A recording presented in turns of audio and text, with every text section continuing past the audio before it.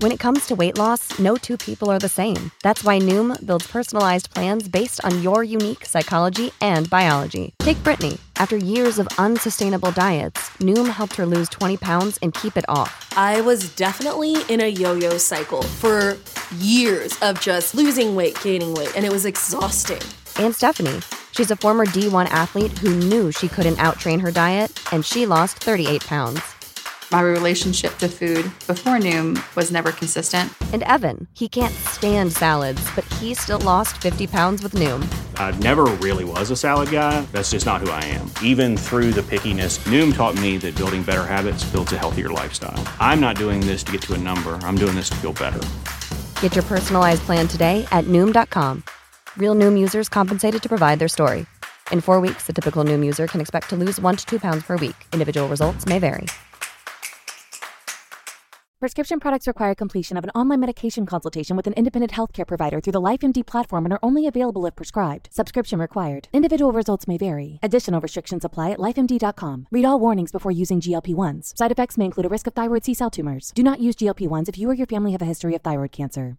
If you've struggled for years to lose weight and have given up hope, did you know you can now access GLP-1 prescription medications through LifeMD? LifeMD is now offering eligible patients online access to GLP-1s, the breakthrough prescription medication that can help you lose body fat and weight. Listen to what people are saying. You just take your shot. It doesn't feel like you're on a diet. What I wasn't expecting it to do was to shut off the food noise. This was life-altering, and if I can do it, I feel like anybody can do it. And here's the best part. Your insurance may cover 100% of the cost of your medication. So go to TryLifeMD.com to have your eligibility checked right now. Get started today at TryLifeMD.com. That's TryLifeMD.com.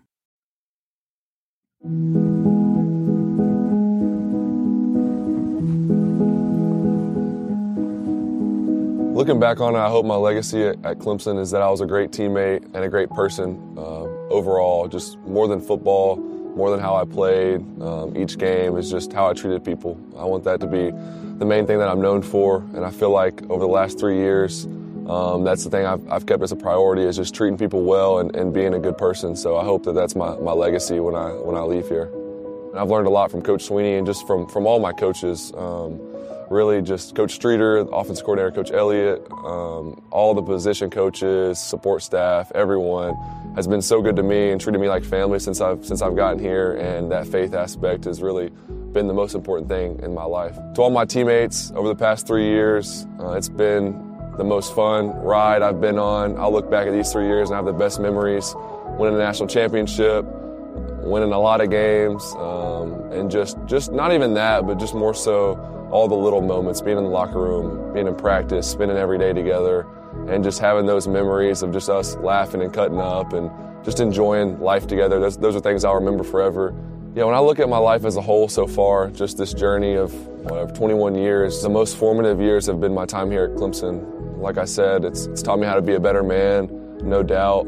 And that's the biggest takeaway, really. Obviously, it's made me a better football player, but that's kind of secondary to what it's taught me about life. And I really feel like I'm a man now, and I'm ready to take on those challenges, and just super excited for life ahead. The best is always yet to come, but man, I'm grateful for Clemson, and I'm going to miss it.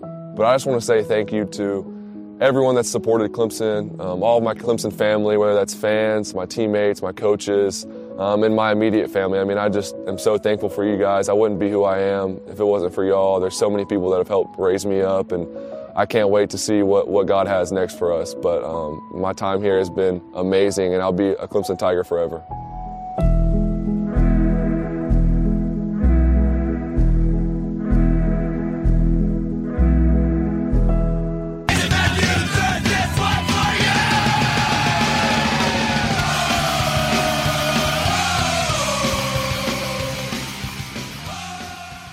Your future franchise quarterback, Trevor Lawrence, declared for the NFL draft today. Welcome into the first episode of the Gen Jag podcast of 2021. Happy New Year to all our loyal listeners. If you're a first-time listener, thanks for tuning in. 2020 is in the books, thank the heavens. The worst season in franchise history, one of the worst years in our country and world's history. Definitely the darkest time in the history of the Jags. Years and years of losing, but all of this for Trevor Lawrence. Jeremy, how are we doing? We are finally looking on the horizon. The Jags are back, baby. After enduring this terrible, terrible season, we get the greatest gift we could ask for, the number one pick, and hopefully Clemson quarterback Trevor Lawrence, the savior of the franchise, the savior of the NFL, and everything in between. He is going to be everything that we could have ever hoped for, and I'm so excited. I think all of Duval is. I think it was a formality, you know. Trevor Lawrence had already come out and said that he most likely would be moving on from Clemson after this year, but he made it official today with that announcement on his Twitter.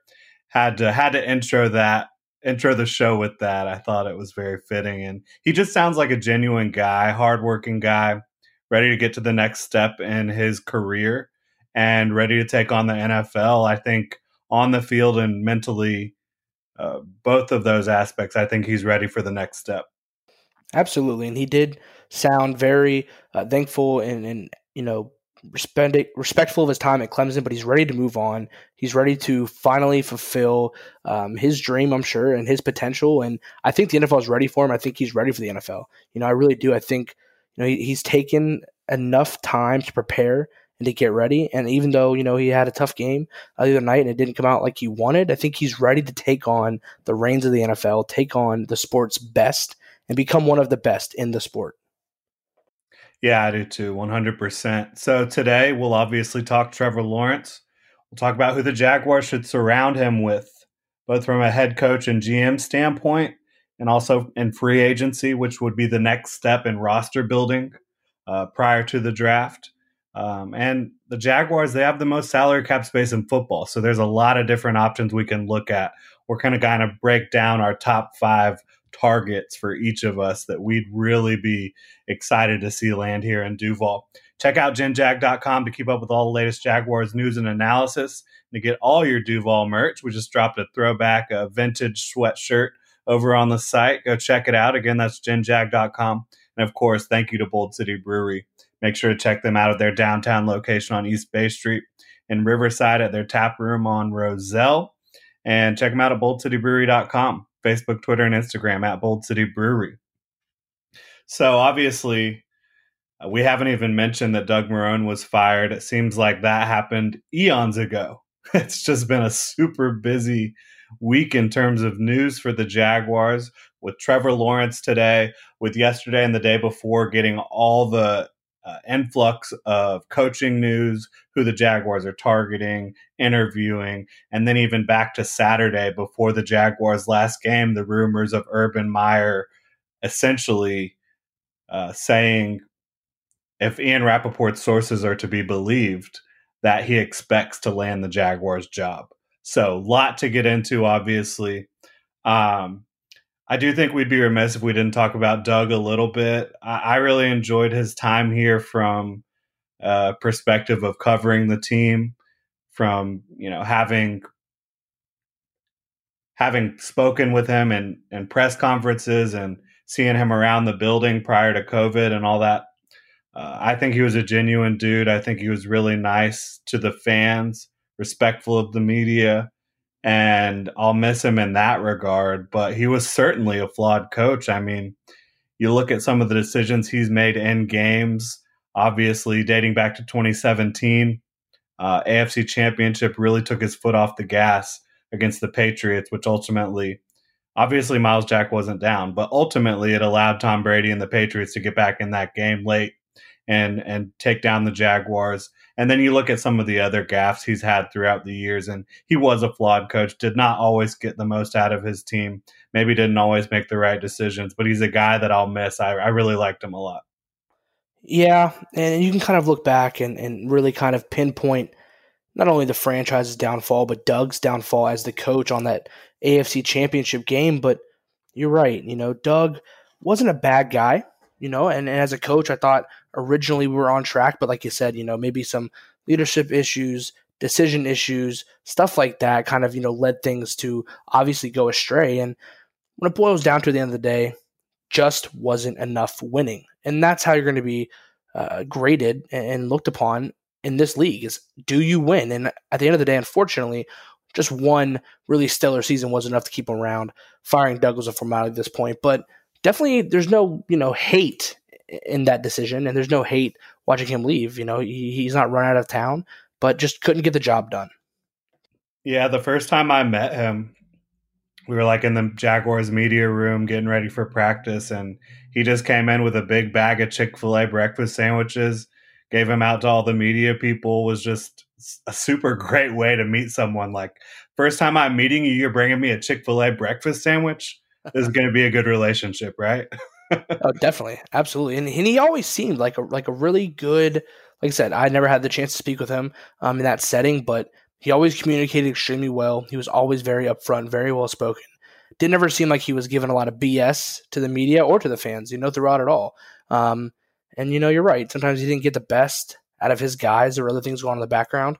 But I would say this year, given the roster he had, seeing how hard those guys did fight for him, he may have gotten the best effort out of his guys this year than he'd ever gotten before. It's just unfortunate the roster set up the way that it was, and it wasn't a winning roster in the first place. Yeah, and we'll never know what would have happened had Tom Coughlin not alienated so many of the stars. You look at what he did with Jalen Ramsey, Yannick Ngakoue, even Dante Fowler before that, fining him $700,000 wrongfully for not rehabbing at the stadium when he didn't need to be rehabbing at the stadium, according to the CBA. And then obviously he alienated Telvin Smith, who may have had his own issues going on way before that anyways. But what would have been with the Jaguars with Doug Marrone and Dave Caldwell had Tom Coughlin not alienated so many players? We'll never know. But the other thing to think about there, when I was kind of doing this thought experiment, Doug Marrone would have never got the job if it wasn't for Tom Coughlin. He would have never gone from interim head coach to head coach full time had Tom Coughlin not become the EVP, in my opinion. Yeah, I didn't think about that, but you're probably right. Obviously, they have that relationship from Syracuse. How much different would it have been? I really don't know. Because at the end of the day, when you look back on it, there's one thing that those teams were lacking, and even through all the drama and all the bad play and everything between, the team never really had a quarterback. We can look back on it now and truly say that Blake Bortles was not the right quarterback, and this team, since really Mark Brunell, in my opinion, hasn't had a guy who can be the guy. And Bortles was obviously not even close to that. And, even if that team was so solid on defense, would we have ever gotten over that hump with Bortles at the helm? I don't think so. Well, the other question there is, would the Jaguars have drafted Deshaun Watson, who apparently Dave Caldwell was very high on and lobbying for, had, again, Tom Coughlin not been there? So it's just a crazy situation to think about what could have been, what might have been. But ultimately, I don't think Caldwell or Marrone would have been around after 2016 had Tom Coughlin not gotten the job. So it's like apples are like, what came first, the chicken or the egg? It's kind of crazy. But I'll miss Doug in terms of like press conferences and just being a stand-up guy and being like self-deprecating humor. I always enjoy that. The bologna sandwiches. I think he'll be a kind of a cult legend in Jacksonville, and he'll be the guy that ushered in the era of Trevor Lawrence. Yeah, you can say that for sure. So I guess some things will be tagged to him, some things that are good. I still think it's crazy that he's the bologna guy. And I think about him now still, and I thought about it, and the craze with the bologna was just such a wild time. Yeah. Marrone bologna, baby. But Marrone bologna. Yeah, so moving on, obviously the Jaguars do not have a head coach right now. They do not have a GM. We will talk about all that. But first, I just want to talk about your thoughts on Trevor.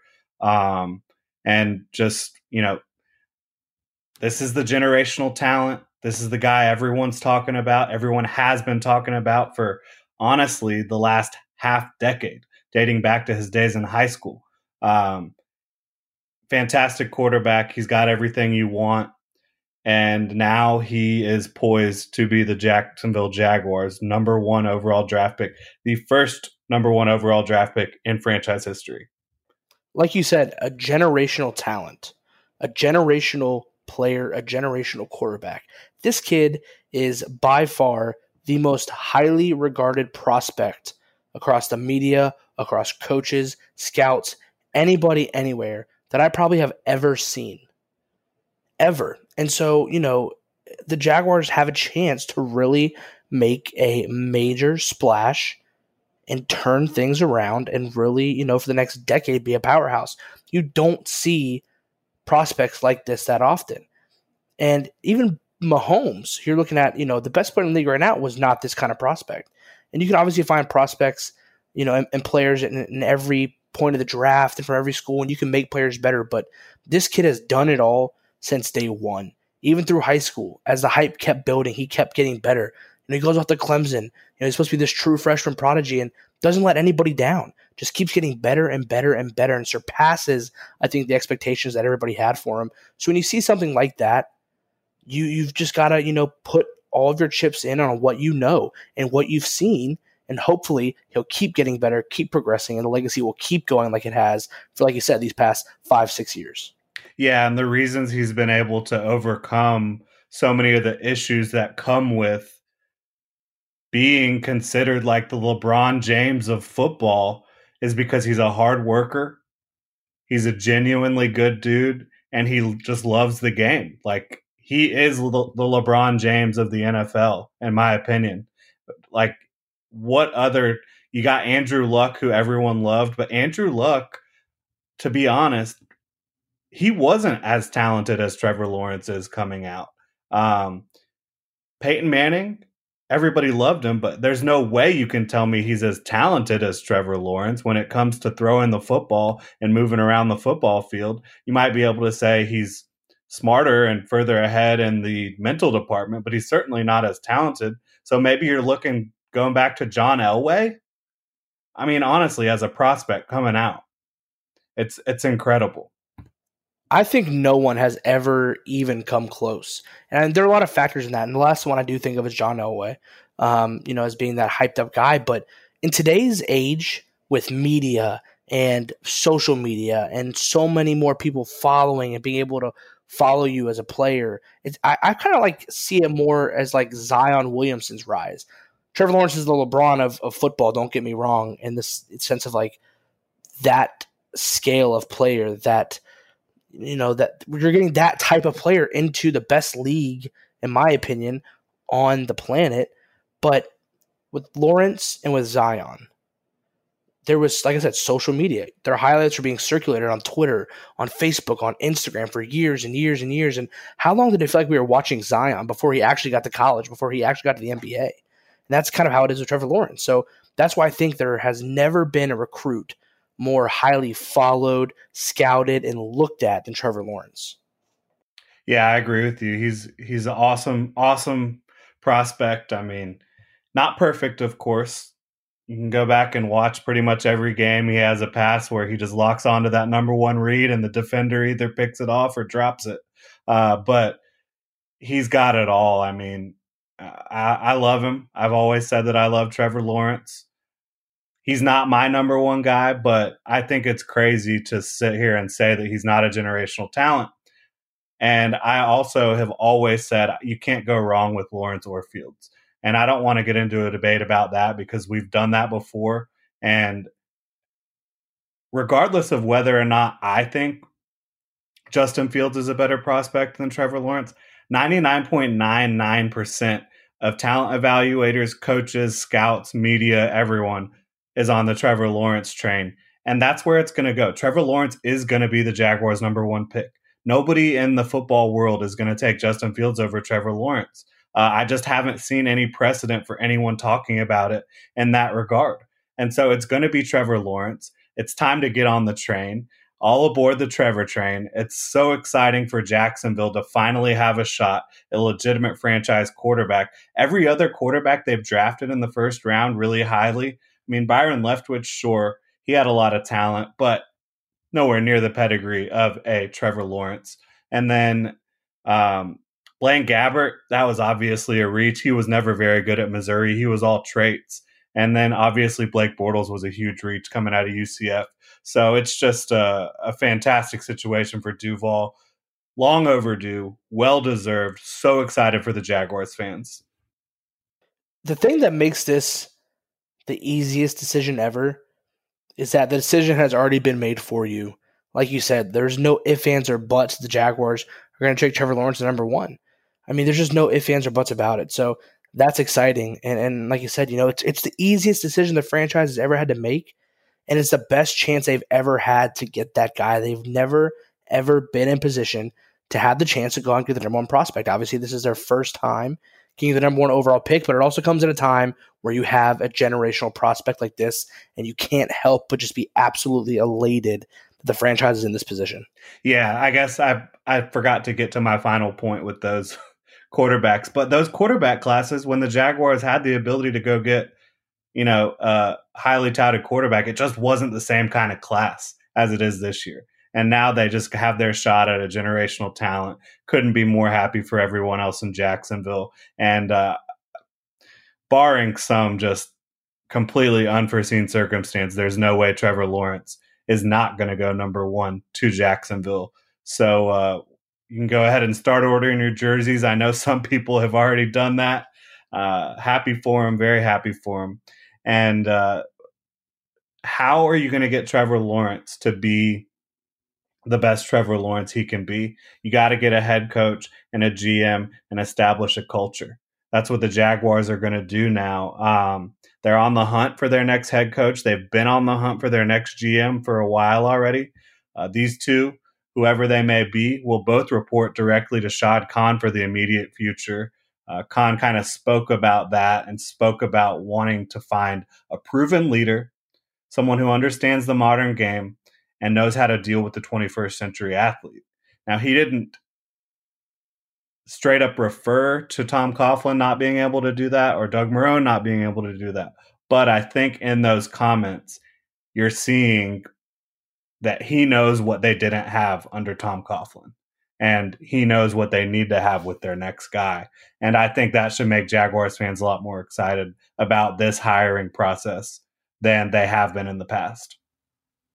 Absolutely. And I think that little caveat there about, being able to handle the 21st century athlete, that was a straight shot at Tom Coughlin because, his old school not work ethic, but his old school methods did not resonate well with the locker room. And that caused a lot of the uprest and the upheaval and the turnover in the roster. So obviously you got to be able to handle, locker room personalities like that. And that was a huge thing that kind of brought us all down. So hopefully him being hands-on and, kind of having not final say on everything, which I'm sure he would, but being able to just understand like what's happening, I think is going to be very, very beneficial for this franchise. With him just sitting back and let Tom pull the strings, and Tom was the major problem, obviously there was no room for that to be fixed. If you're the guy on top and you're the one that's causing all the issues, then obviously the issues are going to persist. Now he can kind of get his head in there and see, if there are any issues going on, where are they coming from, and let's see if I can fix this right away. Yep. I'm excited for that, and I'm excited that the power structure is going to be, the GM and the head coach report directly to Khan instead of the head coach reporting to the GM reporting to the head coach, whatever it may be, because now you have a clear power structure, and these two guys, or females, you never know, these two people that are going to be guiding the Jaguars into their next era with Trevor Lawrence, they're going to have to come in with the same vision, and they're going to be hired at the same time. It's going to be a cohesive process, in my opinion, I think is the way Shad Khan's trying to have it run. And I just think that that's a refreshing way for Khan to look at it compared to what he's done in the past. So it'll be interesting to see how it all works out. And there's been a lot of names already linked to the Jaguars job. As I mentioned, Urban Meyer, Eric Bieniemy met with the team today. Robert Saleh, he will meet with the team. Arthur Smith, Raheem Morris, they will meet with the team. So obviously Urban Meyer, former Ohio State and Florida head coach. We all know the resume, 3 national titles, 187-32 as a college head coach. Very impressive with what he's done. Eric Bieniemy, he's worked directly with Kansas City, with Pat Mahomes, and getting that offense going. A lot of Andy Reid disciples have had a lot of success in the NFL as head coaches. Robert Saleh, he spent time under Gus Bradley in Jacksonville. He's now the 49ers defensive coordinator. He's got them playing great defense out there, and people just like him as a leader and a fiery, energetic type of guy. Arthur Smith, Tennessee Titans offensive coordinator, has gotten their offense soaring to new heights, with getting Ryan Tannehill, getting the most out of him, getting the most out of Derrick Henry and the rest of those guys over on that offense. And obviously Raheem Morris is the Falcons interim head coach. He is a defensive guy. He's had his shot as a head coach before, but the Jaguars are going to interview him as well. So let's go ahead and jump into these guys. What do we think?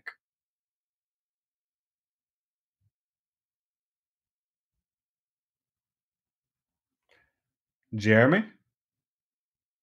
I'm here. I think we lost you there for a minute. On my end, it looked like you're on mute. So I guess, we didn't have any audio coming in on the feed. So you can just go ahead and start talking about what you think about those guys. Yeah, kind of lost you there for a little bit, I think, around the Raheem Morris part. But when you're looking at coaches and you're looking at GMs, obviously you want to find guys that work together really well. And I think that's important, especially in this point in the franchise. Is you want to find a guy that's going to build the team as a coach that's going to work best for your philosophy. And you want to make sure that GM's philosophy, the players that he's looking for, is going to fit your scheme as well. So you kind of have to go hand in hand there.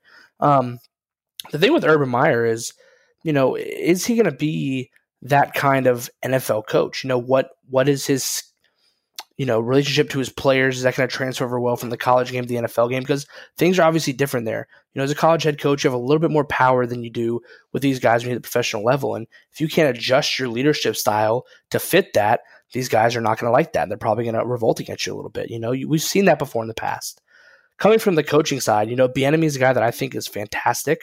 Obviously, you want a good offensive head coach, in my opinion, to come in and really kind of direct this team in an offensive play style and really help develop your quarterback. So I like him. I like Arthur Smith. I don't know if I'm on the Urban train per se, but if you do bring Urban in, you got to find guys offensively and defensively that can really help him when it comes to game planning. And obviously, he's going to be a CEO type of head coach, but you got to have guys who are going to work well together because you're really going to have to develop this young quarterback. Yeah, he's a guy for me, Meyer. I mean, you've seen him build programs.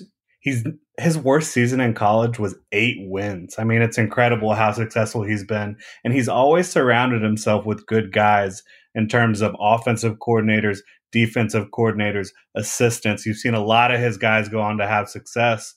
And I just think he will bring that CEO mindset, like you said. I think he's gotten the best out of all his quarterbacks.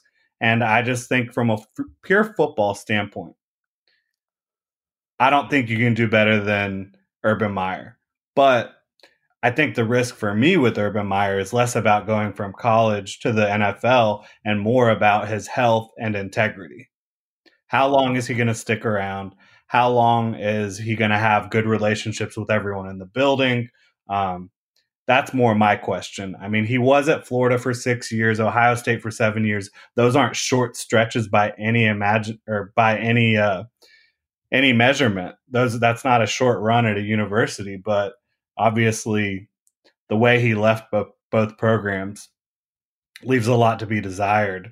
I do like Eric Bieniemy. He's not one of my top guys because I don't know how much of his success comes from Andy Reid, which of course I mentioned. Andy Reid has a lot of disciples out there that have done really well in the NFL for themselves. But how much of it comes from Andy Reid and how much of it comes from having the number one quarterback, the number one tight end, and the most explosive receiver in football? So I like him. I think he's a great leader. I'm just not 100% sold on his offensive mind, considering the last job he had as an offensive coordinator before Kansas City, he was at Colorado, and they were just flat out awful. Now, like I said, I do like him. I would not be against him. He's just not one of my top guys. I like Arthur Smith more, who the Jaguars have requested to interview, because he's really worked himself up from being like a quality control guy to being an offensive coordinator. And that offense, it's his. He designed that offense. He is getting the most out of Ryan Tannehill. He was able to figure out how to get Derrick Henry going much better than their former offensive coordinator, the now Packers head coach. So I really like what Smith has done with Tannehill, with Henry, with getting A.J. Brown and Corey Davis and Jonnu Smith and all these guys going, he's got a lot to work with, but he's done a really good job. And he's had a lot of different jobs in the NFL from, like I said, basically being quality control to being a defensive coach for a while. Now he's an offensive coordinator, really well respected in that building. They don't want to lose him. And I love poaching from within the division. Always going to love doing that. Yeah, just a big screw to the Titans. Huh? Right? And go get Jonnu Smith while you're at it. Yeah, I mean, I'd be fine with that too. I think the biggest thing for this coaching search has to be which one of these coaches is going to benefit your new quarterback the best. Right. And the reason why I say that is because you're putting everything you have, all of your eggs in one basket on this quarterback. This has to work. He has to be everything that you need him and want him to be. So make sure he's in the best position to succeed. Whoever you think gives your quarterback the best chance of growing and becoming a star in this league, that's who you go with. From the GM down, whoever's vision you think is going to put the best team around him, put the best coaching system, style, scheme, and staff around him, that's what you do. That's what you go with. Yeah, and I will say my second favorite head coaching candidate, he's actually not one of the guys the Jaguars have requested at this point, but it's Brian Daboll.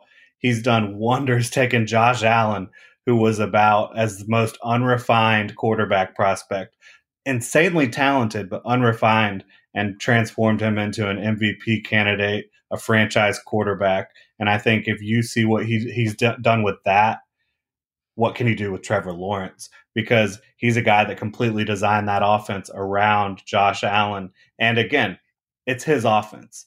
They have a defensive head coach. It's Brian Daboll's offense. And you see what he's able to do now with Allen, now that he's gotten a superior talent. And he has worked with Nick Saban, with Bill Belichick, now with McDermott. And I think he's just been really impressive with Josh Allen and getting the most out of Stephon Diggs and the rest of those guys. And some of the plays he's dialing up are just really impressive. And I think he's a good culture guy.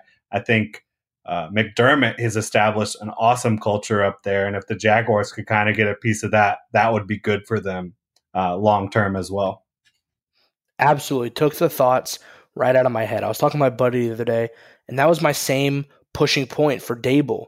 Is if you've seen what he's done with Josh Allen, who is a much, much more raw, like you said, unrefined prospect, think what he could do with a much more finely tuned and pro-ready prospect in Trevor Lawrence. I mean, I think it would be absolutely amazing to see what he could do. And I cannot believe they haven't requested to interview him yet.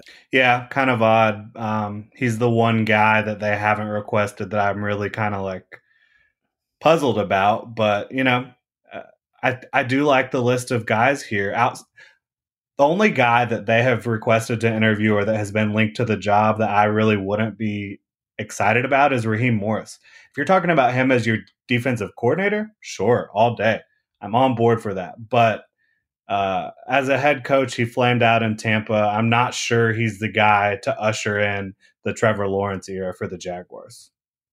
I agree. And I don't really know where the hype is coming from all of a sudden with Raheem Morris. Like, yeah, he's been the interim head coach for the Falcons, and they rattled off a few wins there late, but I mean, it wasn't really all that impressive. It just didn't seem like Dan Quinn was getting the best out of his players. That wasn't an untalented team. And they were in games too before. Like, they were just losing games at the end. Yeah, just extremely poorly coached. So, like I said, Raheem Morris flamed out in Tampa Bay. It didn't go well down there. He's been there with the Falcons. They weren't a stunning defense. It's not like he took us off the page with his defense this year. It just kind of happens that the Falcons won a few games at the end of the year. I don't think he should be getting this much hype either, in my opinion. Yeah, so now looking at the other part of the equation here, the general managers, the people that the Jaguars have or will meet with is Jerry Reese, former Giants GM, two-time Super Bowl champion, Rick Smith, former Texans GM. They had an incredible run of being above average, and with all the draft picks that he accumulated and did a good job within the first round over in Houston. Trent Baalke, Jaguars current interim GM, former 49ers GM. Louis Riddick, obviously from ESPN fame, and he was a former pro personnel guy, former NFL safety. Terry Fontenot, assistant GM, vice president of pro personnel for the Saints. Obviously, talking about the Saints type of guys, got to get you excited there. Who out of these guys are you interested in? Before we talked about this earlier, Rick Smith wasn't as much on my radar as a guy like Louis Riddick is, in my opinion. But once we kind of talked about it a little bit more, you do kind of realize the kind of roster that he built in Houston, you kind of think on it. You kind of think, hey, this guy was pretty good. If we can get a roster sort of like that, kind of start building things like that, we could be all right. He was hitting on a lot of picks. He drafted a lot of great guys, brought a lot of talent out of maybe some guys that wouldn't have got a lot of them elsewhere. So that's a good one. On my radar, though, Louis Riddick, I think, is a guy that maybe could step in, and he doesn't have any prior experience, so there's no negative marks on his record. But these guys talk about the draft, talk about prospects, talk about the NFL all day, every day from a prospect outside looking in. I think he might have some good insight as well on how to build this franchise going forward. Yeah, I think Louis Riddick is definitely no nonsense. Like, he's a football guy. He played in the NFL, played safety in the 90s, hard-hitting guy, obviously. So I like him. I don't love him.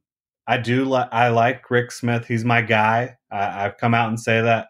He's my guy that I would really like to see because he has a sterling record of winning in Houston, sterling record of drafting first-round draft picks. When you look at Deshaun Watson, that was his call. When you look at DeAndre Hopkins, Dwayne Brown, J.J. Watt, all these guys that he's drafted are superstars and maybe even Hall of Fame type. Like, these are Hall of Fame players. The Jaguars have not drafted a lot of Hall of Fame caliber players, especially not since the 90s when they had Tony Baselli, who, shout out to him. It should be noted that he made the Pro Football Hall of Fame finals again, so he has a shot to make it into the Pro Football Hall of Fame this year. But yeah, the Jaguars just have not been drafting those type of guys. And Rick Smith, he knows how to do it. The only reason that he got on the outs in Houston is because there was a power struggle between him and Bill O'Brien. Bill O'Brien ended up winning that power struggle for whatever reason. And then you see what has happened to that Texans roster since 2018 when Rick Smith was fired or let go. And it's just been awful. I mean, he's the one that built that roster that went to the AFC title game without question. Definitely. And when you look at these guys, the first thing you want to look to is, what happened, like you said earlier, in their respective situations. What got these guys fired? If they have a history, what is it? And like I said, Rick Smith's history is just he was on the wrong end of a power struggle with Bill O'Brien, and Bill O'Brien burnt that place to the ground. So, him and Louis Riddick are the only guys that don't really have negative marks on their cards. I did like seeing John Dorsey's name thrown around a little bit. I know that they haven't really made any formal movements on that, but, the guy did build a pretty good roster in Cleveland. Kind of slowly got Cleveland back, and they're kind of contending now. They finally made the playoffs. I wouldn't hate to see him get a little chance again down here in Duval. Yeah, I'm not a Dorsey guy. I don't think he'd be the worst option, but I think there's an ego there that can be an issue at times. I think he's really kind of showed his ass in Kansas City and in Cleveland, and he's not my type of guy. But from a roster building perspective, sure, he has done some very good things when it comes to roster building. I'll give you that 100%. So let's just dive into it. Predictions. Who do you think it's going to be, coach and GM, and who do you want it to be? So the GM's hard for me. I don't really know. You can go a lot of different ways in the GM world, but you've convinced me on Rick Smith. I am really dialed into Rick Smith. I think that'd be a great match, a great pick for us. The head coach is where I'm really more focused on, I'm really more concerned about, and I think it still hasn't happened yet. But if I could go get one guy, I would get Brian Dable. And they haven't even requested to interview him yet, but that'd be my one guy. Again, it all goes back to watching him develop Josh Allen. We need a guy who's going to develop Trevor Lawrence the same way. Again, what I said earlier, you're putting all of your eggs into this basket with this guy. You've got to go out there and get the best staff, the best people around him to make him great. And I think Dable can be that guy. Like I said, you saw the way he progressed Josh Allen. I need to see the way he can take Trevor Lawrence and turn him into a Hall of Fame superstar as well. I just need to see it. That's my guy. I would go get him. Yeah, I love Brian Daboll too. I'm with you on that. in terms of really liking him. And one thing that we didn't mention yet that we have mentioned in prior episodes, but I just wanted to reiterate it. One of the reasons we're talking about all these offensive guys, you do not want to go get your quarterback and create a fantastic foundation with an offensive coordinator. And then because you had success, he gets poached after one season and your quarterback has to restart. That is the last thing you want. You want a head coach, who's going to come in and the offense is going to be his. I really strongly believe that when you're going to have a franchise quarterback, a rookie franchise quarterback with generational talent, you do not want to lose that foundation after the first or second year. I've never thought about it in that perspective, but that is genius. You're 100% right. Go get that guy and put him on the top of the chain. And I've said this in the past before, in past podcasts, I want the next head coach to be offensively oriented. You see the league is starting to turn offensive. Make that guy your guy. That's fantastic. If you put him at the offensive coordinator position, like you said, he's going to get poached by someone else next year. So go put a guy at the head of the chain that's going to be offensively oriented. Go put Dable up there. Go put him at the head coach. You can't get stolen away after that. That's genius. I haven't thought about it like that before. Yeah, so my prediction is going to be Meyer and Smith. I just think where there's smoke, there's fire. And where there's been plenty of smoke surrounding the Jaguars and Urban Meyer. And, you know, I feel pretty confident that it's going to be Urban Meyer. I don't know about the GM spot at all. I think Rick Smith is the best candidate, which is why I think Urban Meyer will be on board with that, and that it'll just work with Rick Smith, Shad Khan, and Urban Meyer as the top of the football organization there. But it could be any of these guys, and I think I wouldn't want Trent Baalke. 100% would not want Trent Baalke. Jerry Reese, I can see the appeal. Again, 2-time Super Bowl champion. Drafted a lot of really good players for the Giants over the years. He was there a long time. He had an unfortunate stretch there when Eli was aging and they were just kind of having some bad seasons. But he did a lot of good things. He wouldn't be high on my list, but I wouldn't think he'd be an absolute failure. Don't want Trent Baalke. Louis Riddick, I'd be okay with. Terry Fontenot, I don't know much about. I know that the Saints do have a fantastic roster, and he's been a huge part of that. So I don't think I would hate that either. But yeah, Rick Smith is my guy. I think he should be the guy. But yeah, so there's plenty to look at when you look at these head coaches and GMs. There's also plenty to look at when you talk about free agency. And free agency comes before the draft. But knowing that the Jaguars have the number one pick, knowing that they need to surround Trevor Lawrence with talent prior to the draft and during the draft, obviously, we're going to take a little look at free agency. We're not going to go deep dive into free agency here, but just talk about maybe like our top 5 or so guys that we really think would be fantastic free agent additions for the Jaguars. You want to lead us off, Jeremy? Yeah, sure. And like you said, the Jaguars have the one pick. They know where they're going at number 1. It's going to be Trevor Lawrence. So you can plan out your free agency ahead of time. You're in such a great position to do this. It's just fantastic. So I think the first thing you do is bolster that offensive line. You don't want this kid back there with potential of getting hurt, getting hit too often. You need a strong offensive line. The thing that we saw in Indianapolis was Andrew Luck getting hit consistently, led to an early retirement. This year you saw Joe Burrow. I was just about to say that with Joe, yep. Yeah, you cannot let that happen. So go out there and bolster that offensive line.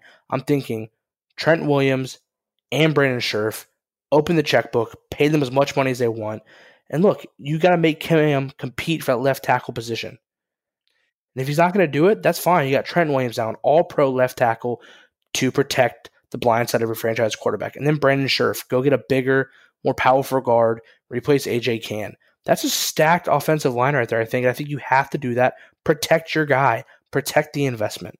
I agree with you 100%. I love both of those. I'm more in on Trent just because I think, obviously, you don't have a left tackle right now. Cam Robinson's a free agent.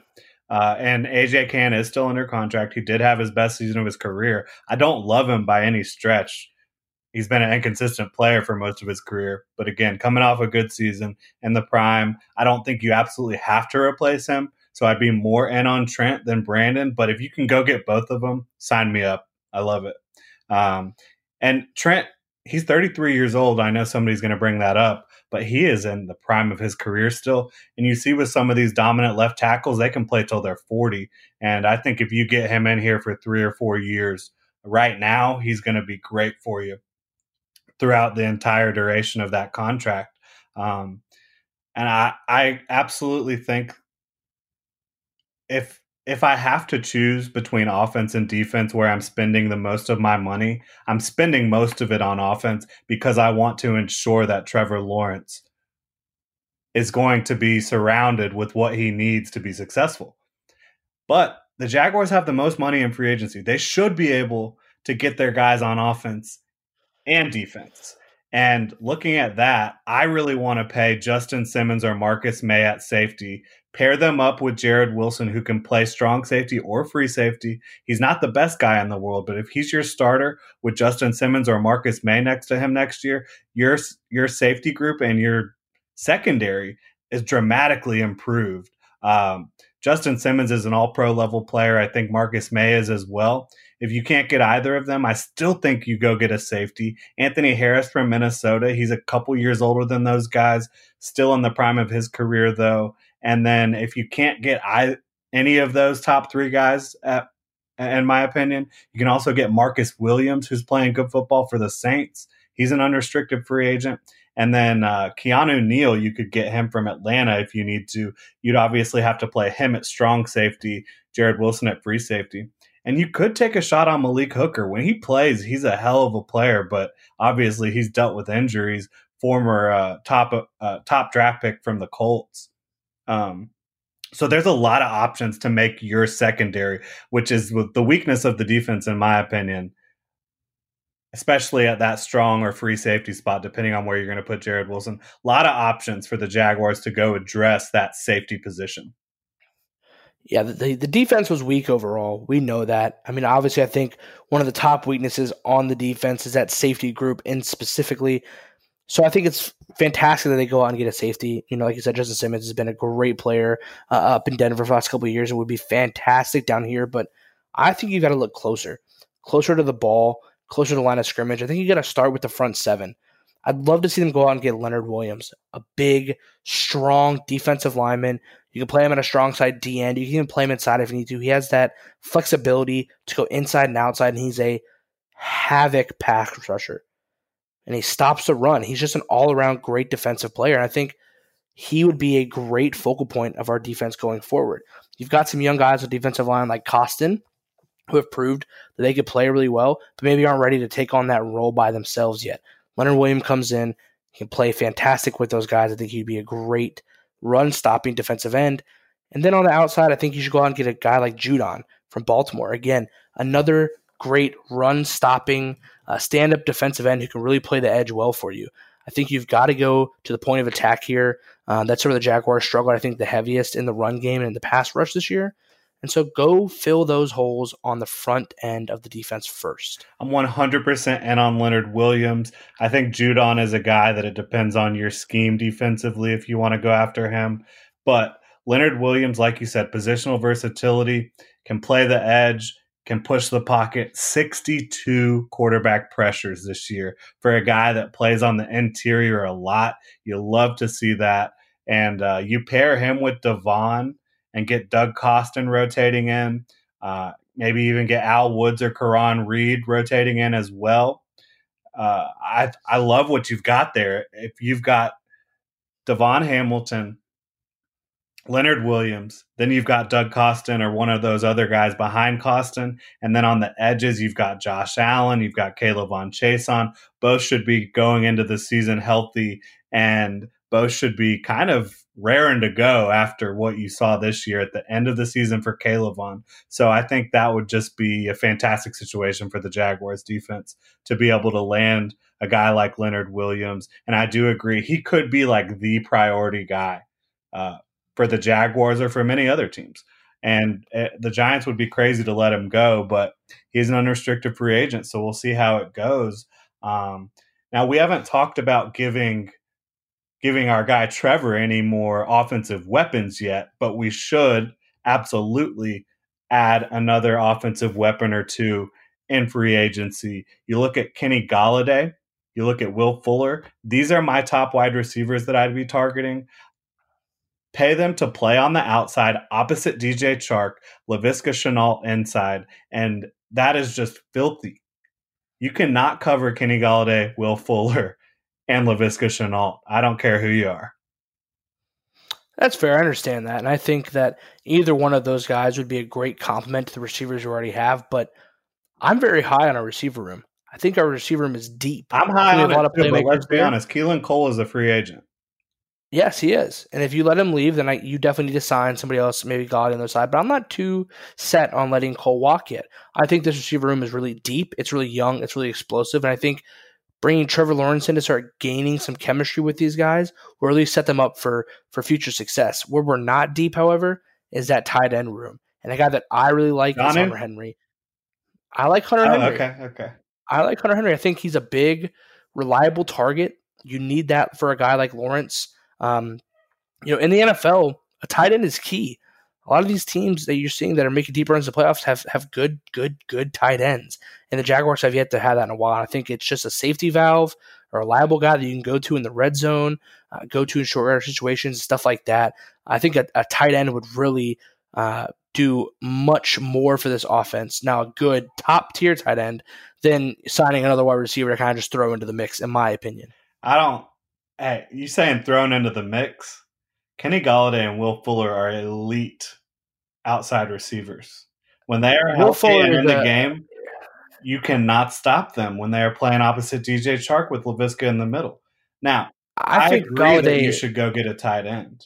I think Jonnu Smith is the guy, though. I think he's going to be a little cheaper than Hunter Henry. I think he's got more upside than Hunter Henry, and he has less injury risk.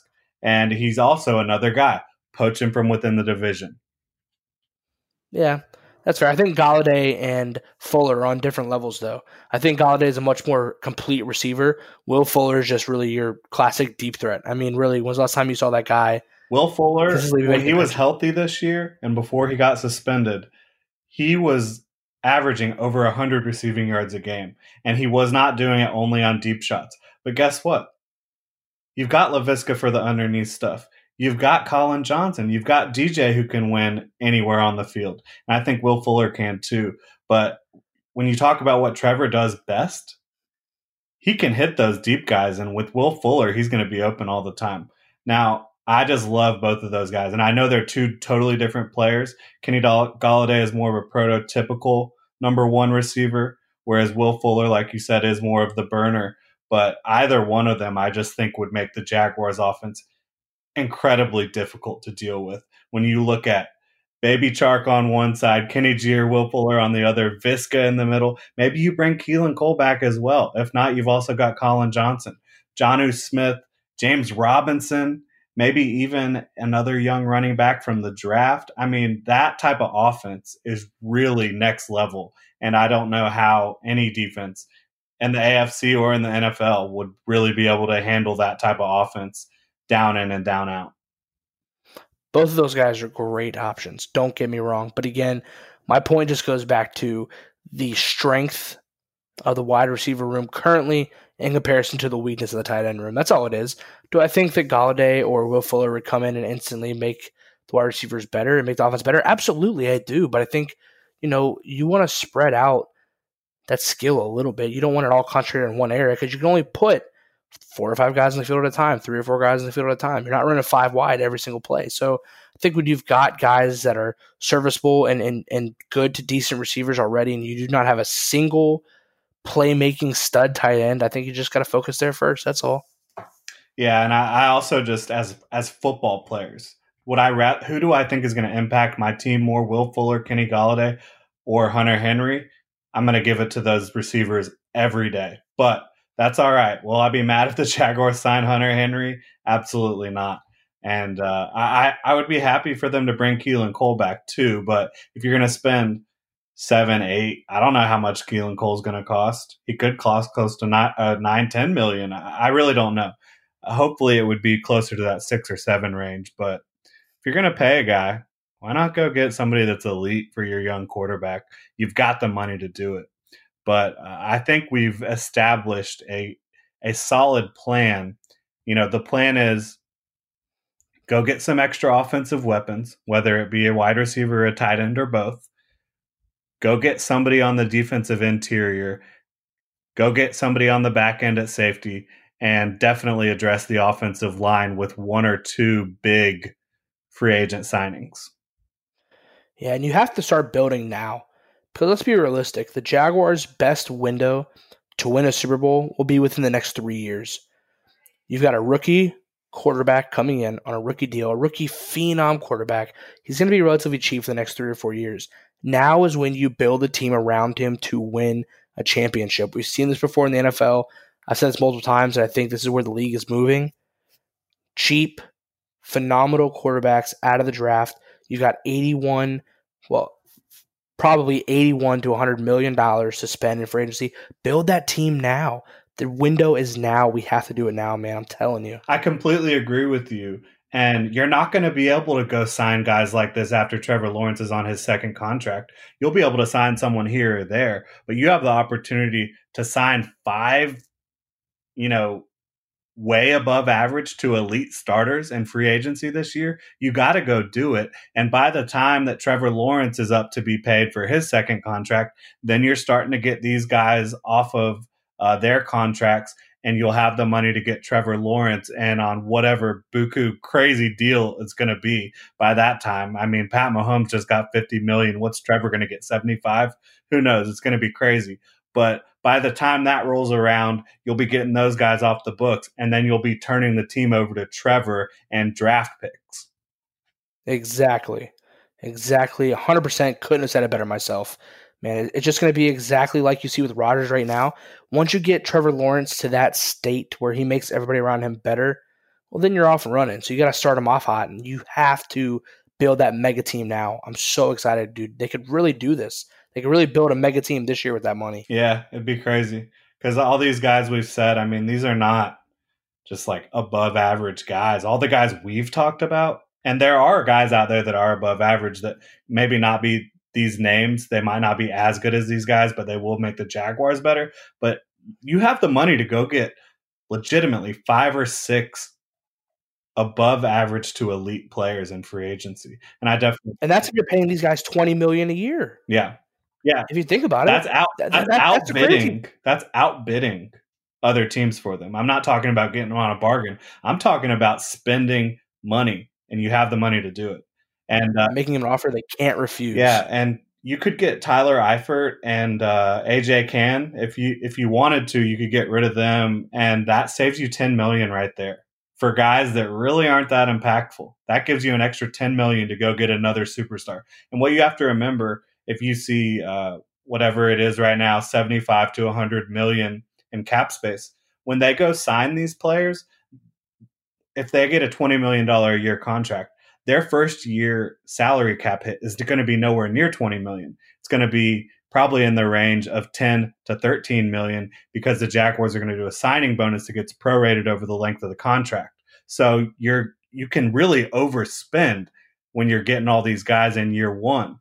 And then as the cap expands, as you get other guys off of your salary cap, their contracts you can still handle. Yeah, we're going to see a lot of heavy backloads this free agency cycle too because of the fluctuation in the salary cap due to COVID-19. So, it's definitely going to be interesting, but you can definitely, structure some of these contracts to really benefit you now and hopefully get out from underneath you in the future. And later, yeah. There's when you do so many opportunities here. When you do those signing bonuses, and the signing bonuses, you have to have an owner that is willing to spend to do those signing bonuses. And Shad Khan has never shied away from that. He's always been down to do these contracts this way where he has to spend a lot of money up front. And it doesn't really count towards the salary cap until later on. So the Jaguars can absolutely afford to go get some of these guys that we're talking about. Now, this weekend, there is playoff football. The season isn't over for everyone. So I thought we could take a little bit of time at the end of the show here to talk about some of these playoff matchups and just run through them real quick and give our predictions here. So we've got Colts at Bills. What do we see here? The Bills are favored by 7 points. This is probably the most intriguing matchup of the weekend to me because we've seen the Bills offense just be on absolute fire over the last few weeks, and they've really started to ramp it up. But that Colts defense can clamp down at any time. However, I like the way Josh Allen is playing. I think he's fully coming into command of that offense. He's becoming that superstar that we all know he is and can be. And I think they're just going to keep on rolling. I take the Bills with the points here. I think they're going to roll right through the Colts. Yeah, I think the Bills have too much, especially at home. When you talk about Josh Allen versus Phillip Rivers at this point in their careers, it's not really even much of a question. You do got to love the Colts defense and their running game, but I'm going to take the Bills at home. They're very strong there. I don't think Phillip Rivers is going to go up to northern New York and get it done in the elements out there. So then we've got Browns. They made the playoffs. The freaking Browns, they did it for the first time in eons. They travel to Pittsburgh to take on the Steelers, division rivals. The Steelers are favored by 6.5. This just, seems like a crazy situation. The Browns once again get hit with the COVID bug. They got Stefanski out. I think Olivier Vernon's out. There may be some other players being named later. They're going to be out. It just comes at a terrible, terrible time for the Browns to be making their first playoff appearance in, like you said, eons. I think that's going to be a huge thing for them. Not having your head coach on the sideline, that's going to screw things up. I think you'll take the Steelers in this one straight up. Yeah, I agree with you. The Steelers, if Kevin Stefanski was able to coach in this game, it'd be a different conversation. Let's be completely honest. But no Kevin Stefanski in Pittsburgh, first time making the playoffs for a lot of these guys on the Browns sideline. I think the Steelers are going to get it done and cover. Ravens, they are road favorites against the Titans. They're favored by 3.5 at Tennessee. How do you see that one playing out? The only road favorites this weekend, and rightfully so, because this Ravens offense is on an absolute tear. We saw them kind of hit a roadblock in the middle of the season with their COVID outbreak, and they were kind of sputtering, and people thought, maybe people are trying to figure out this offense, kind of starting to figure it out. No, sirree. The Ravens have come back in full force. They have been burning everyone they've played since then. And I think they're going to keep them this weekend. I think the Titans, even though they're going to want to run the ball, they're not going to be able to keep up with this Ravens offense. They're explosive, and they're firing on all cylinders. I take the Ravens here as well. Yeah, earlier this week when I was on the Sportscast, I picked the Titans in this one. The Titans beat the Ravens last year in the playoffs. I think that the Ravens are so hot right now, and they are built to win on the road in the playoffs with that running game and that defense. I think that they're going to overcome their demons against the Titans, and they're going to move on. Lamar's going to get his first playoff win. Going back on yourself? Yeah. This is the official prediction. That's fair. These guys are on fire. But these guys are on fire, man. I haven't seen them play this well probably at all since Lamar's been here. I mean, they're doing everything they want to do every single week. Yeah, they've been awesome lately, ever since Poopgate. Now, Bears at Saints. Saints are favored by 10. I think this is a pretty easy one to predict. But do the Saints cover? Ooh, 10 points in the playoffs. That's a lot. I'm not sure. You want to say yes, but I can see the Bears being one of those pesky teams that just sneak their way in, but they have such a good defense. I think they could really win any game at any time. If the defense plays their best game and the offense is clicking, there's a chance. Do I think they win? No, and I wouldn't bet on it, but don't the Bears just kind of seem like one of those sneaky backdoor teams that can come in and kind of sneak away a victory in the wildcard round? Yeah, I mean, when Mitch Trubisky plays... when Mitch Trubisky is good Mitch Trubisky, I guess I should say. When he's playing at his best, he's a very good quarterback. You never know when you're going to get that and when you won't. I'm willing to bet that it probably won't happen against the Saints in the Superdome in the playoffs. So, yeah, I'll definitely take the Saints. I definitely wouldn't touch the spread on that one. Rams at Seahawks. Seahawks are favored by 4. That's a really interesting one, another divisional matchup. I'm not sold on the Seahawks. I mean, they feel fake to me. They don't feel like, they're really that good. They don't feel like they're poised to make a playoff run. And I don't think they have been playing their best football since the beginning of this year. They kind of skated by the last few weeks here playing okay football, but they really peaked at the beginning of the year. Russ was on fire, and they kind of tailed off. And I think the Rams are going to come in. The Rams have a playoff defense. They have a defense that is built to win late in the season, and I think the Rams are going to get this done. I think the Rams are going to come back and beat the Seahawks in the wild card round. I will not take the Rams, simply because of the question marks at quarterback right now. Definitely would rather roll with the Seahawks at home. You've got Russell Wilson. I think we're going to see him cook. I think the Rams are talking a lot of smack right now. I think they're not going to be able to back it up in the playoffs. And if the Rams lose, it benefits the Jaguars' second first-round pick. So I'm just going to kind of pull for that anyways. So Bucks are -9 at the football team. I think it's easy to pick the Bucks in this one. The football team's only the home team because they won their division. The lousy NFC East. Tom Brady and the Buccaneers are absolutely on fire right now offensively. I think that they'll blow that spread out of the water, to be completely honest.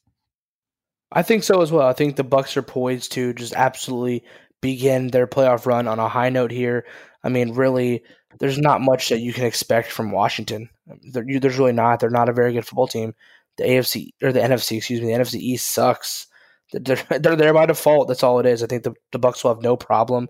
I think the Washington football team is merely a road bump on their way to the next round of the playoffs. Yeah, football team is a great story this year, but not a great team. So, Super Bowl picks. Do you want to get into this right now? I think we should do it before the games start. Okay, let's go. You start off. Let's see what you got. All right, I'm taking the Chiefs in the AFC. I have family from Kansas City. It's been really fun to see Pat, but most of all, I just think betting against Patrick Mahomes, not smart at all. I'm taking him to get the Chiefs back to the Super Bowl to represent the AFC. I agree. I don't think there's anybody that could even match up with the Chiefs in the playoffs. They really just are that much better than everybody else. The only team that maybe has a chance is going to be Buffalo because they have a stellar defense, but the Chiefs are just on another level. Pat Mahomes is just on another level. He truly, by far, is the best quarterback in the league right now. I don't see anyone stopping them. I see them making a smooth run to the championship again. Yes. Second best quarterback in the league and the MVP of the year for me is Aaron Rodgers. I'm taking the Packers to get to the Super Bowl, so we'll get a classic matchup between Chiefs and Packers. I agree. Then same right there with you. The Packers are, again, by far, I think, the best team in the NFC. The Saints come in at number 2, but, there's some questions there. Drew Brees, since coming back, hasn't been the same Drew Brees, and I think at any time he can kind of have an iffy game, but Aaron Rodgers has been on fire this year. The Packers haven't stopped, and I think they're going to cruise right along way to meet up with Pat Mahomes in the Super Bowl. Yeah, now if the Packers do go down, I guess you could see the Saints getting to the Super Bowl because, they would have home field. They wouldn't have to travel to Green Bay. But, yeah, I'm definitely taking Green Bay. Chiefs versus Packers Super Bowl. Who do we have? I got to take the Packers. I think that Aaron Rodgers is going to get one more. Pat Mahomes is going to have plenty to come, but, you can't win them all unless you're Brady. But, I think that he'll have one more bump in the road. I think the Packers have enough firepower and Aaron Rodgers to get there. They have a defense that's decent enough to probably put some pressure on the Chiefs offense, but Aaron Rodgers is really the only quarterback that can duel it out with Pat Mahomes. I think they'll get the upper hand just based off of experience. I know Pat's been there before too, obviously, but Aaron Rodgers has, experience in this league, and I think he's going to get a chance to get one more under his belt this year. I will take the Chiefs so my in-laws do not kill me. Plain and simple. But yeah, that's going to do it for the show. Appreciate everyone listening. Like to remind everyone, Zach Wilson will go in the top 5. Like to shout out the Bold City Brewery once more, one and only sponsor of the show. Really appreciate them. Check them out. Facebook, Twitter, Instagram, at Bold City Brewery. Enjoy the playoffs this weekend, Duval. And buckle up because it's going to be a wild ride for the next 10 years with Trevor Lawrence at the helm. Thanks for listening again, and have a great weekend. When you need mealtime inspiration, it's worth shopping Kroger, where you'll find over 30,000 mouth-watering choices that excite your inner foodie. And no matter what tasty choice you make, you'll enjoy our everyday low prices, plus extra ways to save, like digital coupons worth over $600 each week. You can also save up to $1 off per gallon at the pump with fuel points. More savings and more inspiring flavors make shopping Kroger worth it every time. Kroger, fresh for everyone. Fuel restrictions apply. Save big on brunch for mom, all in the Kroger app. Get half gallons of delicious Kroger milk for $1.29 each. Then get flavorful Tyson natural boneless chicken breasts for $2.49 a pound, all with your card and a digital coupon. Shop these deals at your local Kroger, less than 5 miles away. Or tap the screen now to download the Kroger app to save big today. Kroger, fresh for everyone. Prices and product availability subject to change. Restrictions apply. See site for details.